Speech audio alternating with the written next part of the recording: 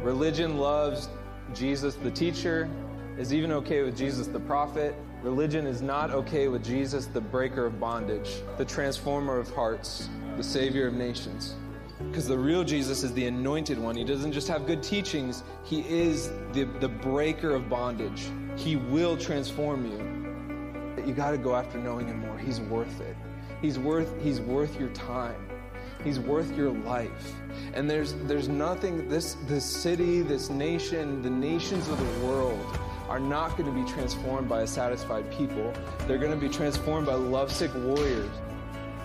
Because if he's for us, who can be against us? If the King of the universe and all of his goodness, all of his backing, if all of heaven is for you, is standing behind you, supporting you, how could anything succeed against you? How could you fail? We could change the world. That's not just a fun phrase. If you'll give your life to this thing, to the real thing, if you'll find the real Jesus, the one who burns with eyes of fire, if you'll get a real hunger in your belly, there is nothing that can stop you. It costs much, but it's worth the cost. It costs everything.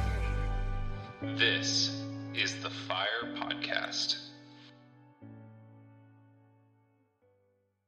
Welcome to the Fire Podcast. I'm your host, Ryan Rhodes, and I'm here today with my good friend and one of our apostolic overseers at Fire Movement, Peter DeWitt. Thanks for being on. So it's my pleasure. My pleasure. So looking forward to our time together. Yeah. It's already been lit in the background. We're like, we got to go live. It's so good. Yeah, it happens every time. We're over here talking, like, okay, we should start recording this. Well, so today Peter is not on as a guest that I'm just having an interview or conversation with on whatever topics. Today we're doing one of our Unfiltered episodes. And so Unfiltered are just these times to just share what's on our hearts, to discuss things, to be open, probably in a way you probably wouldn't necessarily be on a Sunday in a teaching or a preaching setting. And this whole podcast was birthed out of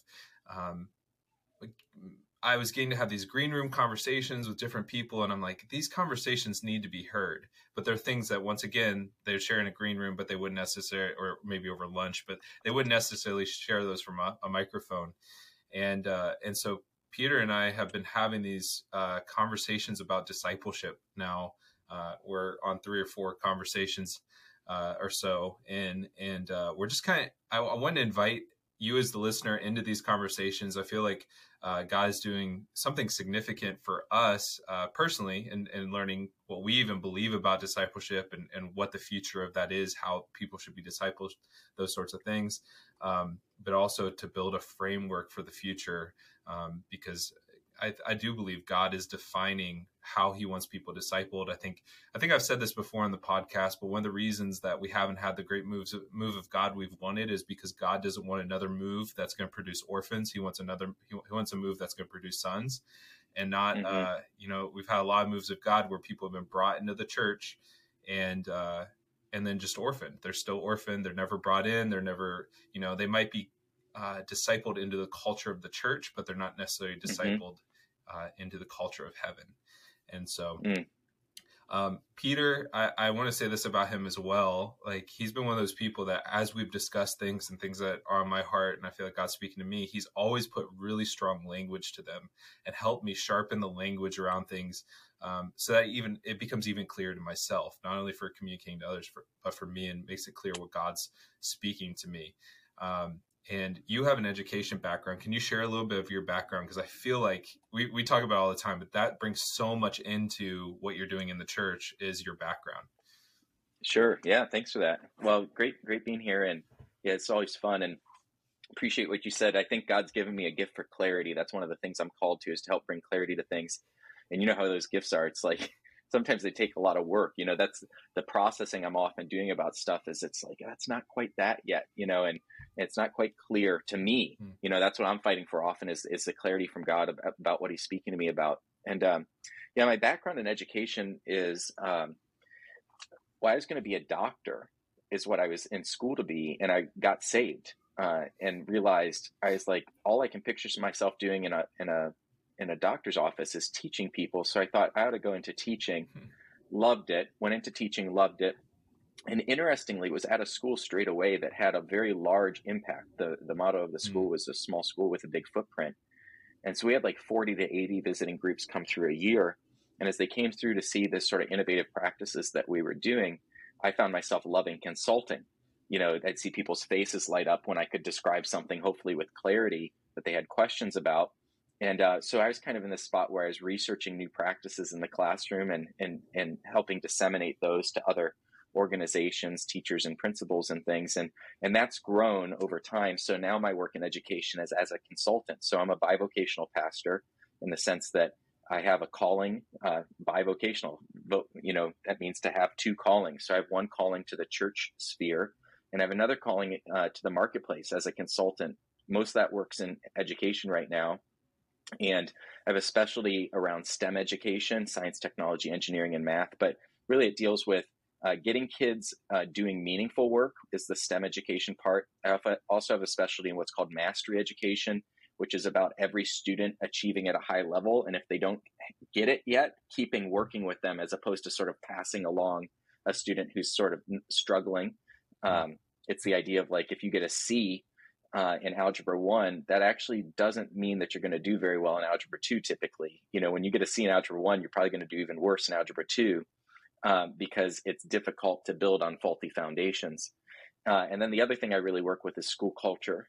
And what's the culture? Culture creates, as Bill Johnson says, that ecosystem. It's like a greenhouse for the things that you want. And so much goes into school culture. And usually schools don't perform much better than their culture allows. And so, that stuff's all a lot of fun for me. But what I've had the opportunity to learn, I went from being a teacher to an assistant principal to a consultant. And in this last season, I've been really moving more towards being able to help codify models. In other words, like put words to how does that system work? And that's where the clarity thing that I love, research and clarity process is really fun for me. And I think that's where I come to even some of this discipleship stuff is I've been personally in the season where I've been discipled, and I continue to be discipled. I've been personally in the season where I lead like a home group and following up with a few people and, providing some experiences for them to grow in their walk with God and to shepherd them through difficulty. I've been in the place of being an associate pastor and doing that for lots of people and being a lead pastor and I'll make a pivot now more so doing that for leaders. I'll always also do that for someone who's newer, but more so doing the discipleship for leaders and some of the nuance of shepherding leaders' hearts. And so it's really, a fascination. I don't think it's too strong of a word for me, this thing of discipleship. How do you do it? How do you do it well? Like all of education is a people growing business. And so when I come to discipleship, I know I come with that sort of a bent where this is about growing people in the Lord, positioning them for growth in the Lord. What are the factors that cause people to really grow? What are the factors that maybe inhibit that? What are nuances and little pieces of the puzzle that, you can have 9 pieces of the puzzle, right? But if you're missing this one, it kind of tends to make the whole thing not produce what it would otherwise. And that's really the burden on my heart is that people would know God deeply and that God would know them as well deeply. And that then there'd be those reciprocal relationships in the body of Christ where discipleship happens in community, so that it's not just in the prayer closet, but it's also, it's in the relationships in the body. Yeah, that's so good. And I think as you, the listener, as you hear some of his background, you can see the parallels in the church and how those things can apply, building models and taking people with faulty foundations and actually focusing on what is the faulty foundation. Let's build them up. There it is. So that we're not adding something else on that's going to crush them, and those sorts of things. And Peter has been integral in this process as we're planting. We've been planting this church out here in Seattle. And kind of just, one of the things that God spoke to me was kings and priests, and so we'll kind of give this foundation. And I brought this to Peter. I was like, hey, this is the thing that God spoke to me is kings and priests. And that's we want to raise up kings and priests. And he brought up, which I'll let you share, adding in prophets. And do you want to share that piece, and I can go kind of break down what those are? Sure. Yeah, it was fascinating. I've got some great. I grew up Catholic, and some of the guys that went to the all guys Catholic high school that I did now are significant leaders in the Catholic Church, particularly like the charismatic expression of the Catholic Church, and they just do some wonderful work there, and they've become precious brothers in Christ to me as I've gotten connected with them. And one of them I was talking to about kings and priests, and he said, "Oh, there's a Catholic doctrine for that." And that's one of the things that I've loved getting connected with them, is that there's such a history, and when you have, a couple thousand years worth of doctrine, there's a name for a lot of these things. And he sent me the language, but basically just highlighted that it was saying that every believer is a priest, a prophet, and a king. And it was like, oh, this is really good. And so I don't have much more to share on it than that, other than this. When we're talking about king's priests, we know it's in the New Testament multiple times, but this idea of every believer functioning as a king, prophet, and priest is not just something we're coming up with. There's hundreds of years worth of scholarship that's around this in the body of Christ, that every believer plays these roles. Yeah. And I think it sent me on a little bit of a journey of almost rediscovering the prophetic. Like anybody knows me knows I'm for the prophetic and prophets and all of that, but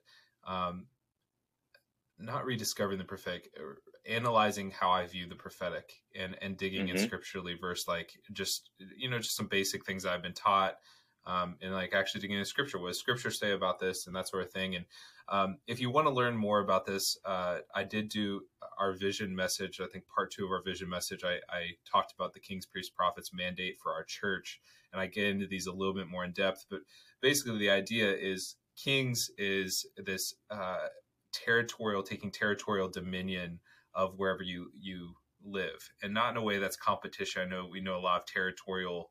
When we say that, it makes us think of churches that are fighting each other. Not territorial in that way, but every believer, and this isn't just churches. And I would like to get away from that and make sure that that's clear. Like when we're talking about this, we're talking about every believer being a king, priest, and prophet. We're not talking about churches just doing these things. Every believer, if every believer walked in these things, it would be extremely powerful. And that's the intention of God.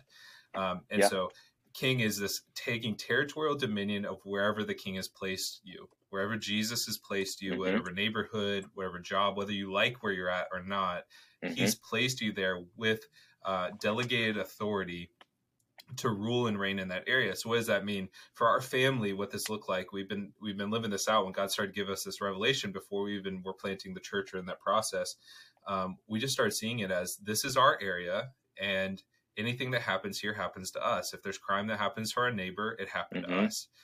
Those homeless people, those are our homeless people. So we're going to get to know them. We're going to love them.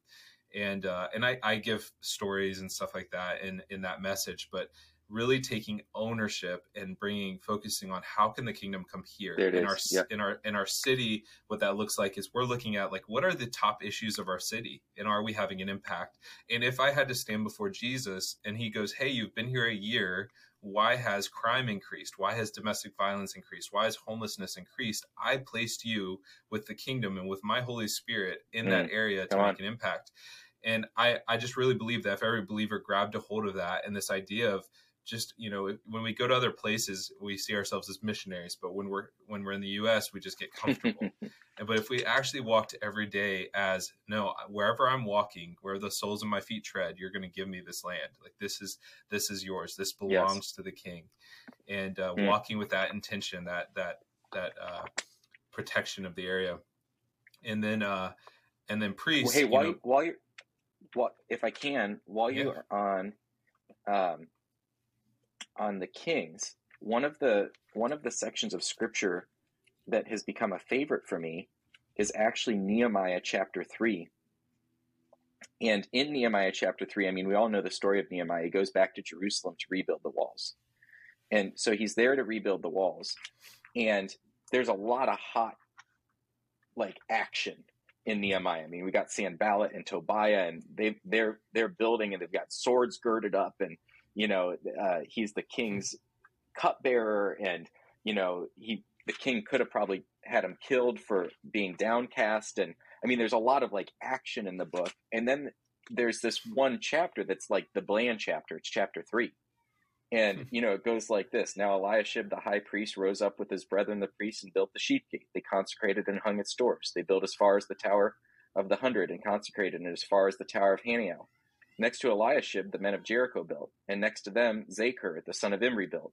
Also the sons of Hassaniah built the fish gate and laid its beams and hung its doors with its bolts and bars. And next to them, Meremoth, the son of Urijah, the son of Koz, made repairs.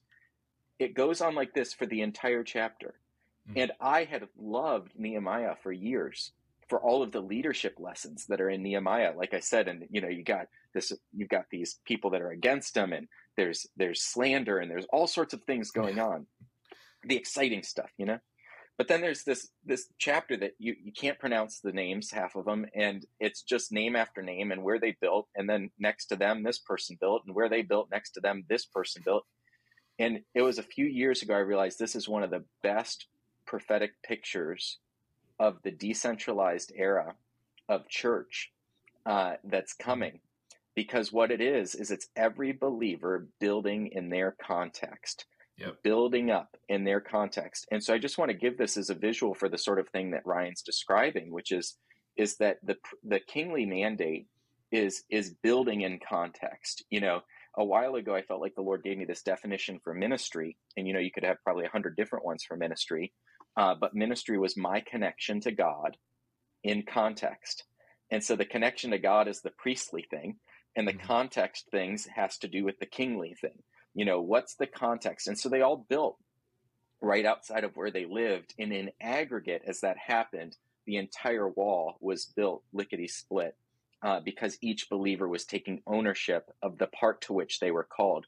But notice there wasn't an independence. There actually still was a function where if Nehemiah blew the trumpet, they all came back together to serve where there was a particular need. So it was still a body function, and yet it was at the same time this ownership, like Ryan's saying, there's something there to taking ownership outside the walls into the context that God's given you. Yeah, that's so good. And just to define, you mentioned decentralized church. Do you want to define that? Yeah, I think that there's I've gotten softer on this.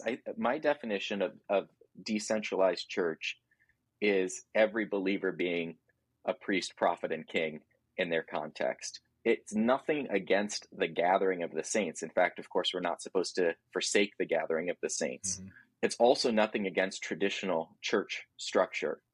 But it is this idea of positioning every believer, not just fivefold ministers, not just pastors, not just lay ministers that are on the staff of a church or something like that, but positioning every believer to be a producer in the kingdom of God, to have their own connection with God that's so significant in their life that everywhere that they go becomes impacted by the kingdom in some way, their families, their community, their workplace, whatever. And I know it sounds maybe to some people like it's simple, but it's like, that's not simple. Like that requires a deep work in each of our hearts as believers. It requires a deep work in every leader in the body of Christ's heart to position believers for that to be the goal. But I believe that that's where the greatest impact is going to happen for the kingdom in this next era, is through the distributed believers who already have a context for Jesus to come into, as they are discipled themselves.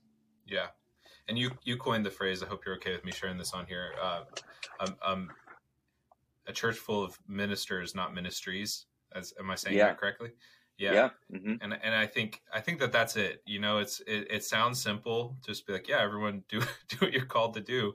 But we've a lot of our structures are created in such a way that the organization of the church tries to do everything.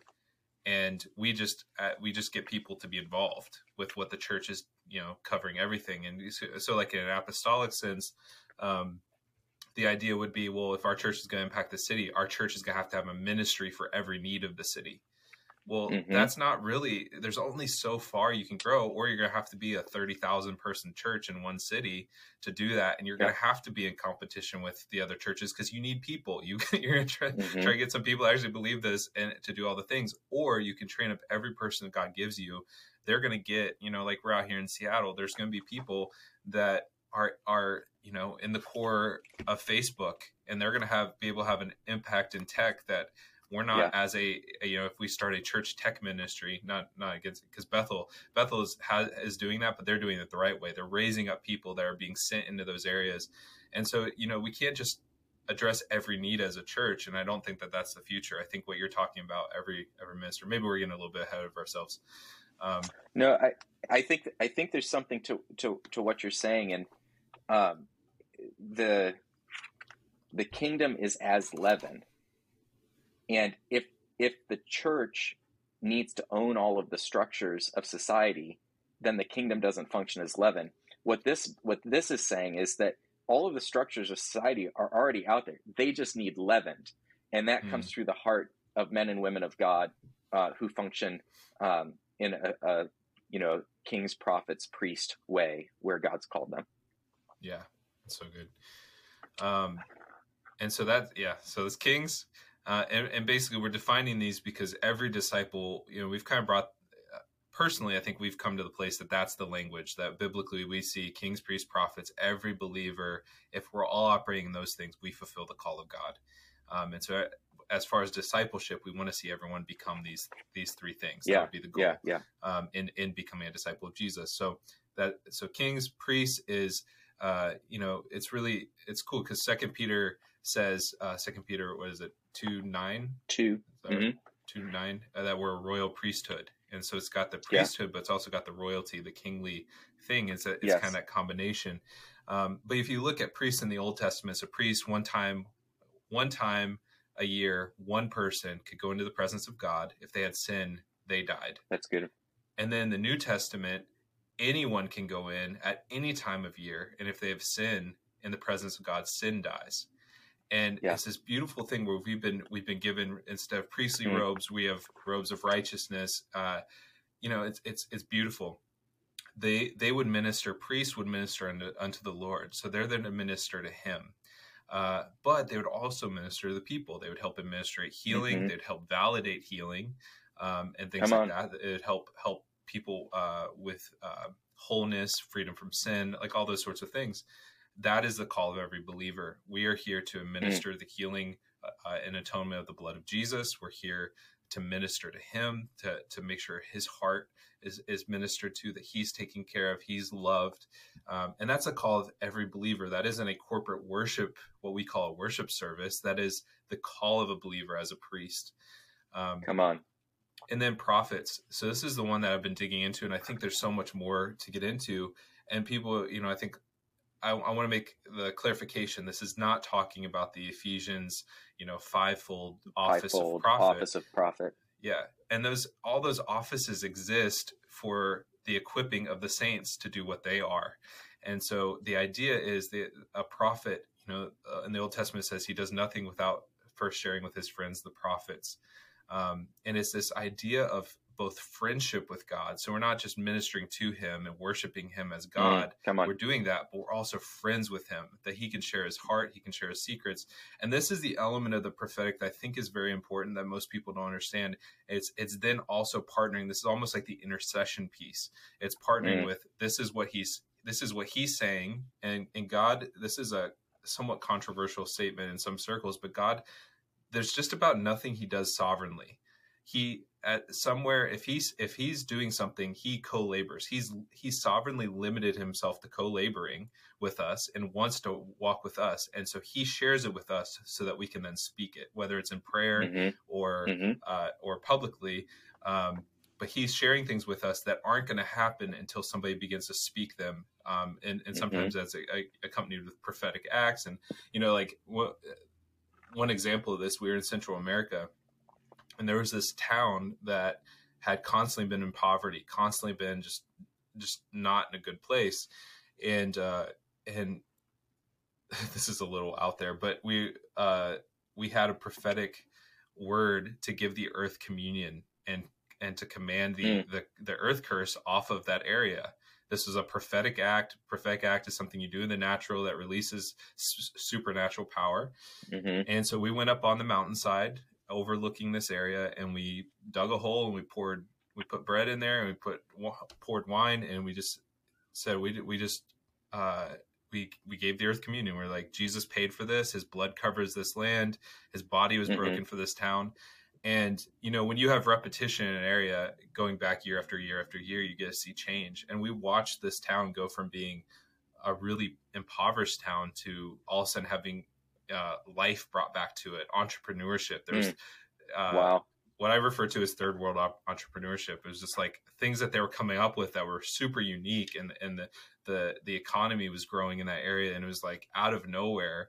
But we knew it happened, you know? And so there's significant things like that God's looking for individuals, not just like prophets, like office of prophets, but he's looking for individuals to partner with him. He's speaking there you go. things. That's it. And so it can look like in your day-to-day life, God might speak to you about somebody in your life. And that doesn't always necessarily mean you go and give them that prophetic word. Maybe it does, but he's speaking to you about somebody because he wants you to pray. He wants you to release things over their lives and over your area and your cities and your job and the workplace, all those sorts of things. Yes. Oh, that's good, Ryan. That's good. So that's kind of our foundation. And so we had this framing guiding question that Peter suggested, which I think is really good, which is, what are the experiences that help believers step into each of those roles, into a kingly role, priestly role, prophetic role. But then as the questions came in, it became clear that we were already kind of operating out of some assumptions about discipleship. And we were operating out of this assumption of like creating experiences for people so that they could be discipled. Well, the questions that came in made it clear some people view discipleship different ways. Some they see it as a one-on-one mentorship, and you know, others are like, well, how do I even find somebody to disciple me? Like, I want to be discipled. How do I find that? Yeah. Others view it as, well, I'm a disciple of Jesus, so I don't need, you know, do I need a person to be doing that? Or is it one person? Is it multiple people? Or if I'm discipling somebody, what do I do if I have a shorter amount of time or a long amount of time? You know, does that change how you approach it? Is there a method? You know, all those sorts of things. And so I think we should, we don't have to give a hard definition on what it means to disciple, but maybe we should address some of those assumptions and speak to that. Yeah. Do you have any thoughts on that? Yeah, it's interesting. One of the things I picked up in my educational consulting, someone really helped me with this. And they were talking about in the education space, and then I'll relate it back to the Word of God, that there's 3 dials that you can kind of like, when you want to make an educational model go, they talked about 3 dials that you could turn from 0 to 10 in order to make that model go. And the 3 dials were one-on-one coaching. Another dial was like group learning experiences. So in the education space, like a PD session or a staff meeting, or, you know, and then the last one they talked about was like asynchronous resources is how I would describe it. So in other words, like evergreen resources that don't require a face-to-face or even a group meeting, because, you know, it's a book or it's a video recording of a previous training or something like that. And it's interesting because what they were saying is like, you don't need all of those dials at 10, but none of them can be at 0. And depending on what you're trying to accomplish and who you're trying to develop and all of that, you know, you might do more or less of one of those. You know, the combo might be 8-4-7 for one situation, and the other combo might be 7-5-5 for another situation, you know.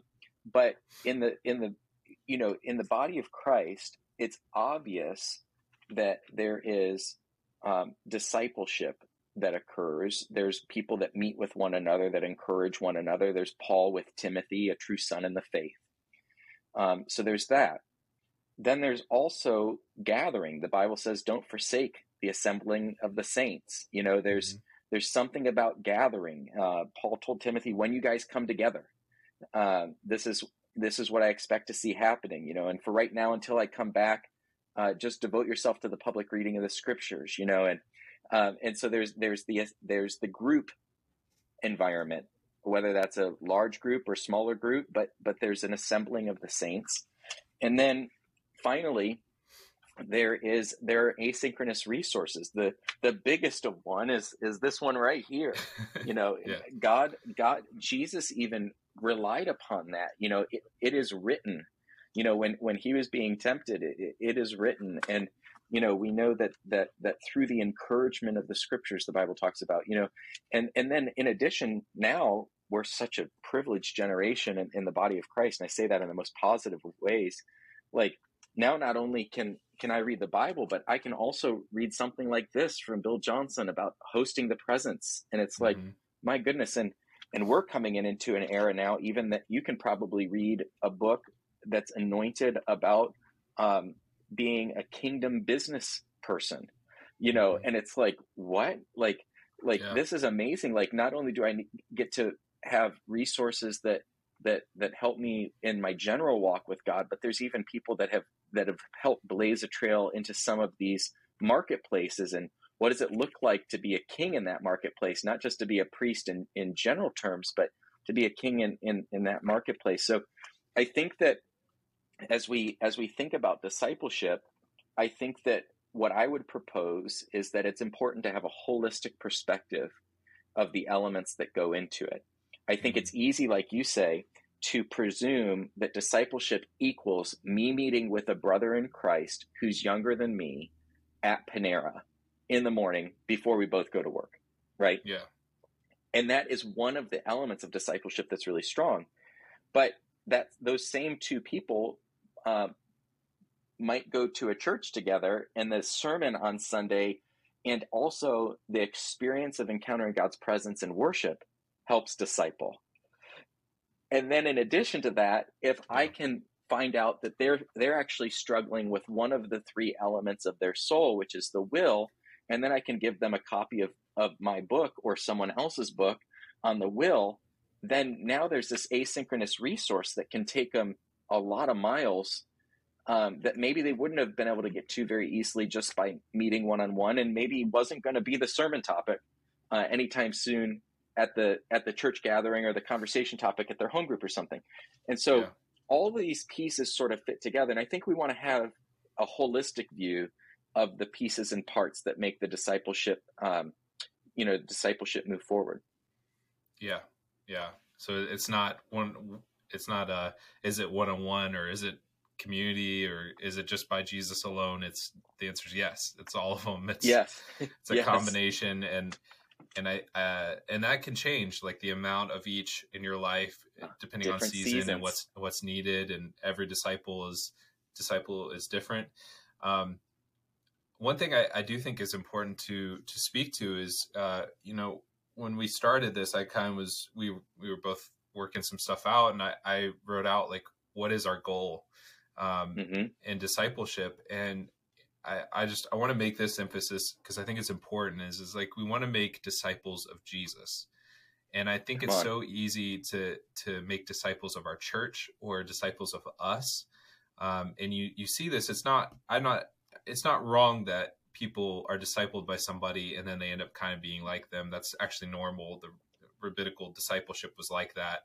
It was literally your disciples would mimic every aspect of your life to be like you, to even your mannerisms and everything.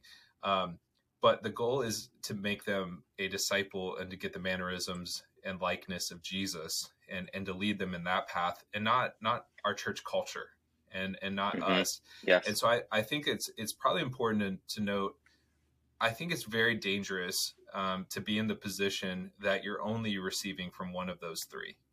That you're only living off of the asynchronous resource. You're only watching YouTube videos. You're only reading books. You're not connected to any believers, or you only have a single person discipling you, and that's the only person that can speak in your life. That's the only person, whatever they say is Bible to you. Like, that's scary. Or that you're part of a congregation, but you're not reading the Bible. You're not, you're only receiving from that larger group setting. But you don't have anybody, individually kind of that actually knows you. Like, you're part of a congregation, but nobody knows what your weaknesses are. They don't know what your strengths are. They don't know how to hold you to those things. So what are your thoughts on that? Well, I agree. I think that what you did is what I really like what you did here, Ryan, is you're saying, if those are three things that are part of what makes it work, it should be a warning if we're really only receiving from one of those. Yeah. That should be a big warning, different seasons and all that. And I also really like how you emphasize, you've helped me by emphasizing it. It seems obvious, but we're making disciples of Jesus. This is really key. It's, Paul, of course, does say, imitate me as I imitate Christ. We understand that. But, and I know there's some controversy around the 1 Corinthians passage about head coverings. But the way I read that passage is where Paul's saying he's not their head. Christ is their head. He's saying imitate me, but the message of the rest of that, with the analogy of head coverings, etc., as I interpret that scripture, is Paul saying, I'm not your head. Paul didn't want to be their head. He wanted Jesus to be their head. And I think that this is really important for a couple reasons. One, if we don't know the end game of what we're trying to get to, like you're saying, like the why of discipleship, you can end up in the wildly the wrong spot, Yeah. But I think that there's also something about, like, boy, does that take a lot of pressure off. Like, when I think about discipleship, one of my favorite scriptures is 1 John 2, verses 12 to 14. And it's saying, I write to you children, I write to you fathers, and I write to you young men. And I think we've talked about this before, but it says children because your sins are forgiven for his name's sake, and you know him, right? So the children in the Lord, because John's talking about stages of spiritual maturity, if we could call it that way. So he's saying these spiritual children are ones that have come to the place of recognizing their sins have been forgiven for his name's sake and receiving that forgiveness. And they know God. They now know God. They're in fellowship with him, right? And so it's so amazing. And then it says, I write to you fathers because you know him who's from the beginning. And for years I struggled with that because I'm like, it's kind of a lackluster thing, especially because then you read it, I write to you young men because you're strong, the word of God abides in you, and you've overcome the evil one. I'm like, that's the heavy hitter stuff right there. That's exciting.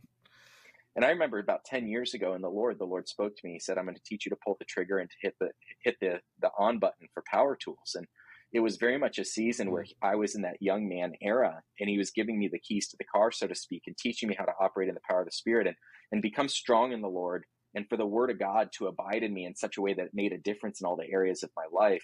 And then for me to overcome the evil one, and that's so exciting when, as believers, we're in that stage and you start to lay hands on the sick and they recover, and you cast a demon out of somebody, and they were bound and now they're free.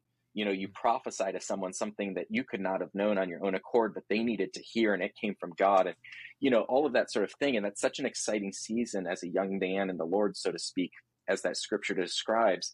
But then I remember the Lord spoke to me, and I'll just say it how I heard it. It sounds weird, but this Unfiltered, right? And he said, I want to make children with you. And it was like, that was the impression. It wasn't the words, but the impression was, I want to make spiritual children with you. And it's like, what does that mean? And around that time, that part of the verse started to open up to me where it says, I write to you fathers because you know him who's from the beginning. And I was like, oh, you start to step into the fatherhood maturity or motherhood maturity when you start to know his character, you start to know his counsel. There's a roundness. Like, you don't just know a little bit about God. It's like you start to know him who's from the beginning, right? You start to know him who's from the beginning. Yes, I still have the power tools. Yes, I'm still strong. Yes, the word of God still abides me. Yes, I've overcome the evil one, and I still do. But that's not even my focus anymore. It's like 16-year-olds are excited when they get to start to drive. 18-year-olds are excited when they get their first apartment. But I would be a weird adult if I was like legitimately excited to drive today. Do you know what I'm saying? Like, yeah. The car is now a tool for me to serve my family and others and to get me from point A to point B. There was an excitement when I learned the tool, but the tool wasn't the goal. The tool was an equipping function. The goal is that I would know him. And so you see that in Psalms 27, that I may gaze upon his beauty and, to gaze upon his beauty, to inquire in the temple. It's this knowing of him. Paul says, I count all things lost except for the knowing of him, right? And so all of this to say, I feel like I lost your question, but there's something about, what was your question? Because that was connected.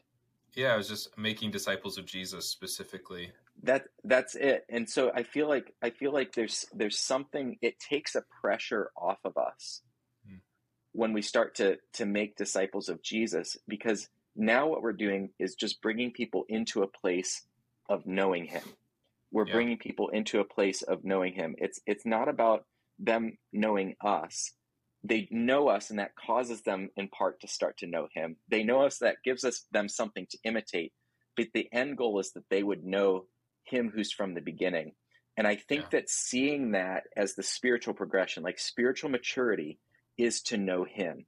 Even in education, there was a homeschooling lady that was famous that said the end goal of all education is to know God and to love him. And so like this idea of like true growth looks like knowing God, you know, and so I think that I really like what you're saying about discipleship is about connecting people to Jesus for themselves, for them to know him for themselves. Yeah. Well, and I think it's what you're saying is so important, because it's easy as a believer to look at yourself and determine whether you can disciple or not. And I think that's where most of the churches is they constantly look at, I mean, you know yourself and your weaknesses better than anybody else. You know the the thoughts that go through your, yeah, like you know the thoughts that go through your head. You know all the shame that you have experienced. You know all of it. And and I've run into that over the years, just like when I've tried to encourage discipleship, they're always, people never feel ready. And so you don't actually have, discipleship is as simple as the woman at the well encounters Jesus and goes back and tells people, and it's like, he did this for me. Yeah, it's that simple. And then you point them to him. One thing I know. Yeah. I was blind and now I see. Exactly. And so I don't know that when Jesus said, go and make disciples, that he was saying, go make your own disciples. I think he was saying, go make disciples of me. And I think I believe that's what we see the apostles do is, even Paul talking about, being happy that he didn't baptize all of them, Yes. It's like, he was making a point, like, you're not my disciples. And I think that's really important, because in the church, we really have gotten in that mindset. And because of that, discipleship looks like I'll bring the people who need to know Jesus to the church to be discipled by the spiritual elites of the church. And instead of, and it's robbing people of, like, one, the call, the call of Christianity, to but two, like, some of the greatest maturity and growth I've had personally has come through walking through stuff with people and learning that I'm not the one who transforms hearts. I'm not the one who can change their lives, and having to have the humility to point them to him in those situations and be like, hey, I'll be here with you and we can pray through it together and worship together, but he's your answer. And that humility, like, that has transformed me. And I think that, in the wisdom of God, he knows that that's part of the process, is we will be transformed as we bring other people to him. And then also, the other thing that happens in discipleship is, like, you point somebody to Jesus and they see Jesus, the beauty of Jesus, in a way that you haven't seen in a while, or maybe that you've never seen. You get encouraged. Yes. And they're like, oh my gosh, how did I forget about that? How did I forget about the joy of my salvation? Now I'm seeing them. I'm seeing the joy, and I'm remembering, it's bringing me back to that place. And so it's this, like, really beautiful relationship that happens that's stolen when the idea of discipleship is you have to be at this level, this high level, before you can disciple somebody. I think you're hitting on an absolutely supernatural key, because when you look, a verse that's motivated me huge, Ryan, is Hebrews 5, where it's saying, for though by this time you ought to be teachers, you need someone to teach you again the first principles of the oracles of God, and you've come to need milk and not solid food. And it says, for everyone who partakes only of milk is unskilled in the word of righteousness, for he is a babe. And I'll just stop there for a second, because this is unskilled in the word of righteousness. So he's saying he's unskilled in a certain teaching causes people to be still just babes in Christ. And the teaching that they're unskilled in is the word of righteousness. Wow. In other words, their identity in Christ. So go back to 1 John 2 that I was sharing from, and it's saying, I write to you, children, because your sins are forgiven for his name's sake, right? And Peter says, earnestly desire the pure spiritual milk of the word, that you may grow thereby. So this initial word of, this is what Jesus accomplished for you. This is how he paid for your sins, and we always come back to it. But that initial word is what it starts to establish them. That's the pure spiritual milk that they may grow thereby. And it's interesting, by the way, that the Bible talks about discipleship in this sense, in the form of milk, because we know that milk comes from the mammary glands of a woman, right? So my wife, she eats, but then she nurses, right? So the food, the solid food, has to be processed by a mature mother in order for milk to be given to the child, right? So then you keep reading this. It says, for everyone who partakes only of milk is unskilled in a certain word or a certain teaching. I'm inserting the word certain, but it's the word of righteousness, for he is a babe. Well, duh. But solid food belongs to those who are full age. That is, those who by reason of use have their senses exercised to discern both good and evil. And so there's this dynamic, I feel like, is painted here. And early on, as being a lead pastor, I was realizing, I'm like, this is crazy. You can't nurse more than 2 people in real life. But we have this weird expectation that a pastor is like a tacit expectation that a pastor is going to nurse all of these babies. That is not God's design. God's design is that there'd be lots of believers who, by reason of use, are able to chew on solid food, digest it, incorporate it, and release particularly the word of righteousness to newborn believers so that they could get strengthened. We got a baby right now. She's 6 months old. She's going to start on some solid food, but you got to ease them into solid food, right? And people need to know who they are in Christ. They need to know God's great love for them. They need to know what Jesus accomplished on the cross. They need to know that their sins are paid for. And then that starts to establish them in righteousness. And now, of course, they can start to add on things like, hey, you can lay hands on the sick and they'll recover. And it won't become that laying hands on the sick is the newest way to prove yourself as somebody. It's like, no, that's a way to serve somebody. It's a gift that God's given us. It's a grace that he's given us that we can operate in so that your mama can be healed of that flu that she has, and that, you know, et cetera, et cetera, et cetera. And so this is what goes on. And what's interesting is there's like, if what I saw in education is that there's whole school systems that never empower teachers, or rarely, I'll use a more accurate word, rarely empower teachers to be producers, not just consumers. And so as a consultant, I come into school environments, of course, and help deliver professional developments and coaching for staff of schools, you know, teachers, principals, whomever. But what's interesting is, I think the best thing that can be going on is that they're getting some of that coaching, some of that external, but actually that there's a good bit of internal professional development that they do for each other. In other words, if you've taught for 20 years, why are you not teaching teachers? At least a little bit. Like maybe running PD sessions, professional development sessions isn't your thing, but surely you're mentoring someone down the hall that's a 4th-year teacher, right? And if not, why not? How can you be at something for 20 years and not have reached a place of maturity to be able to impart something meaningful to others? And this is, I think, what Paul was bemoaning in Hebrews 5. He's saying, for by this time you ought to also be teachers. But you're still needing the first principles of the oracles of God again.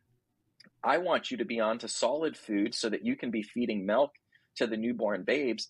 But what happens is we create ecosystems in education where there's not an expectation for the mature teacher to become a producer, and therefore there's not an opportunity for it, and you live as a place of a consumer for a long period of time.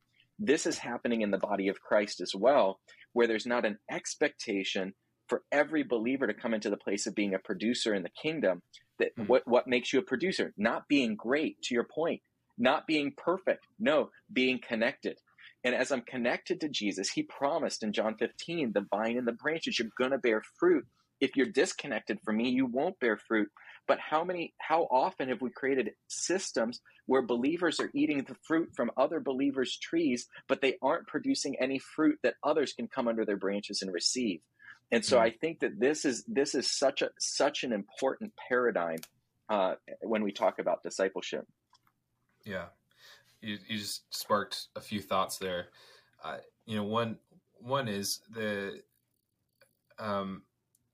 when we think about the fivefold, the apostles, prophets, evangelists, pastors, teachers, they are there to equip the saints. So there's actually like a grace, meaning empowerment. There's an empowerment that's on them to empower people and equip people to do the thing that they carry. And that's their office, is to impart that. And that can be through teaching, but that's also supernatural. And there's whatever you honor a righteous man because he's righteous, you receive a righteous man's reward. Honor a prophet because he's a prophet, you receive a prophet's reward. And people have heard me on here talk about that a million times. I'm just wondering if that's part of the role of a true pastor, is not, like we've kind of got, we don't need to go down this rabbit trail, but like most of what we call pastors in the American churches are actually elders, and that an eldership, like in the New Testament, pastoring is a function of eldership. But true, maybe that's part of the role of a fivefold pastor is to help equip people to disciple and then this kind of thing that people understand. How do I begin to take, even if you're at the low level, how do I take what I do know and share what God, it's like we overcome by the blood of the Lamb and the word of our testimony. Come on.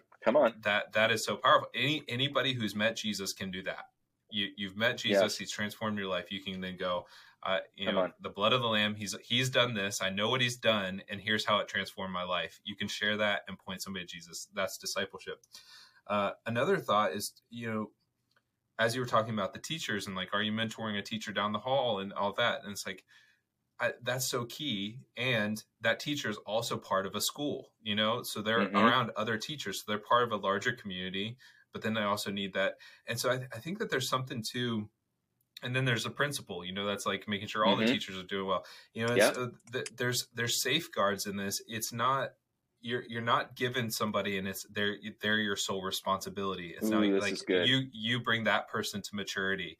It's not that. They're safeguards. You as a believer, you're within if you're connected to a church like you're supposed to be, you're part of a body where there's other protections. You're not there to run their life, to correct them on every single thing or anything like that. You're there to point them to Jesus and have a relationship with him. That, there's times that will be hard conversations, whatever, but there's other people responsible for them.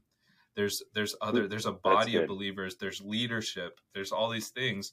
And so I think like one of the things that scares people away from discipling is that, oh my gosh, I'm responsible for this person. And then if they do something wrong, you take it personal and like, did I fail and all that, and it's like, well, you're not necessarily, Paul said you don't have many fathers. It's like, you're not necessarily, it's not all of a sudden you're the mom or dad for this person. Now raise them, and I think a lot of times we have that mentality. I have one other thought, but I want to hear what your thoughts are on that. Well, no, I think that you're highlighting again something so important, like just behind the hood here. I am empowering and pastoring disciple makers in our church family. So in other words, I'm asking them how it's going with someone that they're serving, meeting with, and sometimes I'm giving them feedback on that. To your point, like it's a principal encouraging teachers about, like, I'm not micromanaging it. They can run with it. But sometimes I say, hey, I just randomly had a thought. Is there something like this going on in their life? Because I think that might be a hang up. I feel like the Lord showed me something in prayer today. Is there, okay, I was just praying, 2 days ago, Lord, help there be a breakthrough in this area. I didn't know what was causing that. Right. And so like you're saying, I think it's so key to have confidence that comes from being under authority. And, I'm a man under authority. I say to one, go, and part of the scriptural authority here is the mutual submission of a body of believers that's together, and so I think that there's really something on what you're saying. This is not Lone Ranger sort of discipleship. This is part of being in a fellowship. It's also part of having spiritual authority around. There's a heavy movement going on right now, I think, towards this idea of like everyone being a fivefold minister or these sorts of things. And it's like, I just want to say the fivefold ministry stuff is a calling from God. It's a gift from God. The Ephesians 4 says it's a calling from God. Paul said, from God, not man, right? This is not something that you choose. And it's surely not a personality type. I mean, I can't even begin to say how wrong that is. Like we've got like treating INFTP sort of stuff, like the fivefold ministry is some sort of personality type that you can take a test and find out if you're a prophet. Like this is really wrong. And I say that because if we're discipling in the body of Christ, we're meant to be in fellowship with a church family. And there's also meant to be spiritual authority that's helping to cover that. In other words, there is a pastor who's a fivefold pastor and has a grace to know how to move people's hearts from point A to point B through difficult circumstances, and has wisdom of experience of having done that, such that if you get into a difficult, man, I had a really weird conversation with this person today, I'm kind of concerned about them. I would hope that believer that was helping disciple that person would know immediately who to call on the car ride home to say, I just need to have a few minutes of your time. I want to make sure I'm serving them well, and then maybe even for that person to be able to come in, an extra person, the fivefold pastor, be able to come and meet with them to help, in the same way that Jethro told Moses, set up 70 people or whatever it was, 70 men to hear these cases. Not all of them need to come to you, but there was still a Moses, and I think that there being a covering to the discipleship process is really key. Yeah, it's so good. We have about 12 minutes left in this one, and then we'll have another one. We'll get out here in the next couple weeks. The other thought I haven't shared this with you, I don't think, but you said something when you're talking about the word of righteousness, being immature in the word of righteousness. I was talking to Michael Leidy, who is the worship pastor at The Pursuit out here in Seattle in the PNW. And he was sharing about, I don't even know how we got into this topic, but he was sharing about a Jewish friend that he befriended, this Jewish guy. They lived right next to a synagogue or something. He ends up getting invited to a bar mitzvah, I don't know which one it was, but he got invited to one of those occasions. And he didn't know much about their culture or anything like that, but he's there, and they're like going through the things. And I think they said this statement that was something like, this tradition was passed down by my father, who got it from his father, who got it from his father, who got it from his father, who got it from Abraham, Isaac, and Jacob, and something along those lines. And he was just like, this is incredible. They've been able to, over thousands of years, hold on to a national identity in a way that I've never seen before. And so at the end, his friend came to him and said, hey, like, what'd you think? And he's like, he said exactly that. He's like, the way that you guys have held on, he's like, I'm a Christian, so like there's a lot that you're talking about that I know, but the way that you guys have held on to this national identity is profound. Like, I've never seen anything like this. And he said, well, do you want to know how we do it? And he said, yeah. And he said, every week during our Sabbath, we take time to remember who we are. And I thought that was so profound. Like, you think about the Seder dinner and all those things, like the things that they do. There's something to, when you said being immature in the word of righteousness and talking about being your identity and all that, it reminded me of that conversation, because there really is something to, in the Christian church, and I'll use that very broadly.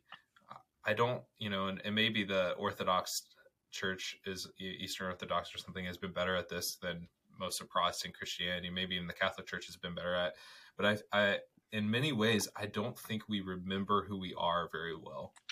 And like, you think about, we just had a little leadership retreat, and one of the things that we were kind of talking through some of this, and one of the things we talked about is, I think a lot of times we just live out of New Testament Christianity, and we forget that we're part of the Abrahamic covenant that was pre Mosaic law. And so we're like, oh yeah, we're past law, Jesus, grace, all this, but it's like, we're actually part of this, like, not greater than Jesus, but we're part of this great covenant that Jesus, like, he was breaking us free from and fulfilling the law so that we could get back to and live out of this amazing promise that Abraham has. And we've got this lineage as the children of Abraham. I mean, we could explore that forever. Yes. But remembering, like, this is our history, and Jews they do such a great job of actually remembering consistently. This is who we are as a people. This is where we came from. These are the things, like, for Passover, when they like every element, if you're listening to this, like I would suggest go study that sometime. Go study what each element. Actually, one of the guys from the Bible Project did a very good teaching on that, where he was like leading communion, but he led them through that dinner and talked about Passover. And every element is to remind them of the things that their people experienced and what God's done. And I just kind of wonder, like in the Christian side of things, we know who the Messiah is. We have a relationship with Jesus and all this. And I feel like we so often just forget, and we haven't done a good job of like maintaining that national, quote unquote, national sense of identity as believers of what it means. Because I think in that case, people, even young believers, new believers, are brought into that and they're swept into that bigger story. And our story just kind of is like, you're broken, here's Jesus, instead of like bringing them into the holistic story. So I don't have great language for it, but I feel like what I hear you saying, there's something really powerful. I wrote that down. Every week during our Sabbath, we take time to remember who we are. And I think that what I hear you saying, and I think in some ways, as we get closer to wrapping here, it sounds like the part of discipleship is not just bringing people to Jesus, but also bringing them into a family. And, there's something about bringing people into a family. They got saved into a family, and who you are as a people, right? And we've all got this unifying characteristic, which is we had all fallen short of the glory of God, and that by his grace, and so the blood of Jesus did this. And, when we were talking before, because I think that if I was to end this by maybe speaking to someone's heart a little bit and ministering to them, because I think that I have a hunch that with what you've shared, what I've shared, what we've talked about, it's going to stir some people's hearts about discipleship. But I think you said something before that's really key. And that's that a major stumbling block or a limiter or that a lot of people have as it relates to discipleship is feeling not qualified. And I think that that's a really big thing. And there's actually a section of scripture that speaks very specifically to that. And just like God and so many things in the kingdom, it's like an upside down solution. Like you think like, okay, like how do you get qualified for being a discipler? And it says in 2 Corinthians 3, it says, verse 1, it says, do we begin again to commend ourselves? And so, the context here is about what's my letter of recommendation to say that I'm a worthy minister, right? And then you skip down to verse 4, and he says, and we have such trust through Christ towards God, Paul says, not that we are sufficient of ourselves to think of anything as being from ourselves, but our sufficiency is from God, who also made us sufficient as ministers of the new covenant, not of the letter, but of the Spirit. For the letter kills, but the Spirit gives life. And so Paul's dealing with this thing of like being commended or being sufficient or being recommended as a minister. And he's saying, I'm not saying any of this comes from me. And here's his secret. He's saying he's sufficient as a minister of the new covenant, not of the letter, but of the Spirit. For the letter kills, but the Spirit gives life. The gospel message, the new covenant, is the only message that pre-qualifies its messenger. Like if you think about everything that anybody is a messenger for, that is like that they're an advocate for, so many of them, the message they're carrying fundamentally makes them a hypocrite and disqualifies them. I mean, how often do you see, for instance, in like conservative media, that they will blast a liberal leaning celebrity for flying in a personal jet, right? So you've got a liberal leaning celebrity that is an advocate against global warming, and they get blasted by conservative media for flying in a private jet, which equals, who knows, 3 people's gasoline for the entire year, for their car or something like that. And the message that they're carrying about global warming actually causes them to be condemned because they can never measure up to it. The law, if you carry the law that you carry, the very message that you're carrying is like, it's the whole thing. If you point at someone there's like a thumb pointing back or three fingers pointing back at you thing, like the law does that.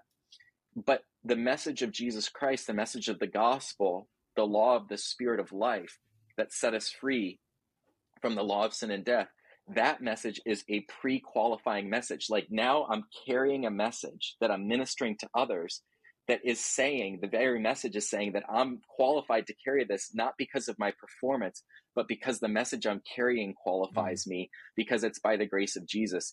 So I would just encourage anybody that feels tentative about stepping out further into the place of discipling. And like Ryan, you were saying about giving what God's given you, even if it's just saying, I don't know, I was blind, but now I see, like this is the testimony I've got, I can give it to somebody. And I think that I would just encourage that we're making disciples of Jesus. And in making disciples of Jesus, the very message that we're carrying is saying, it's not about us. It's not about my righteousness. That's what I laid down to come into the place of being a minister. Paul said, I had reason to boast in my pedigree, but I realized that that's like a dunghill. So I count all of that loss for the sake of knowing him. And now this message I carry, it's by the blood of Jesus, by grace, that message is actually making me qualified, because the message I'm carrying isn't saying I'm somebody. The message I'm carrying is saying he is someone, and I just have that message. Yeah, so good.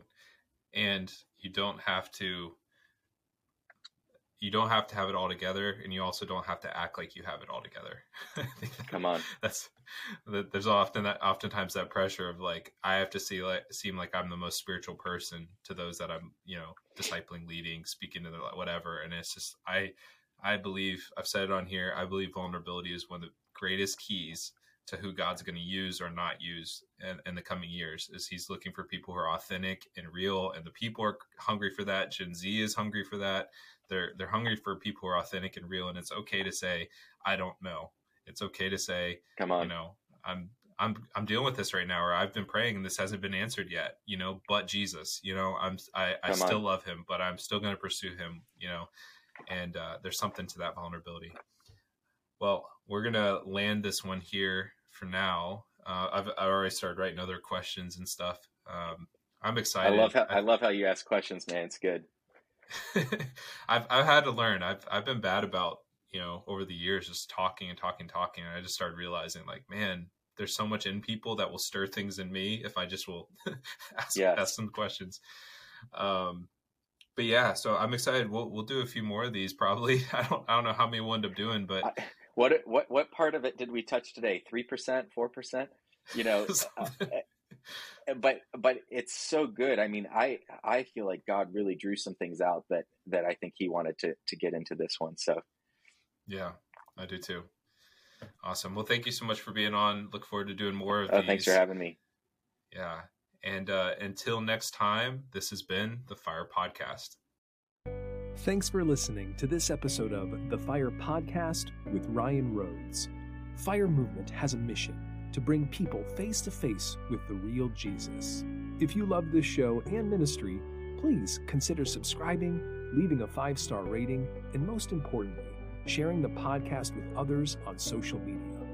Also, would you please consider one-time or monthly support to help us sustain and grow this show so that others can be stirred to hunger for more of the real Jesus? You can do so by going to firemovement.com/support. Thank you.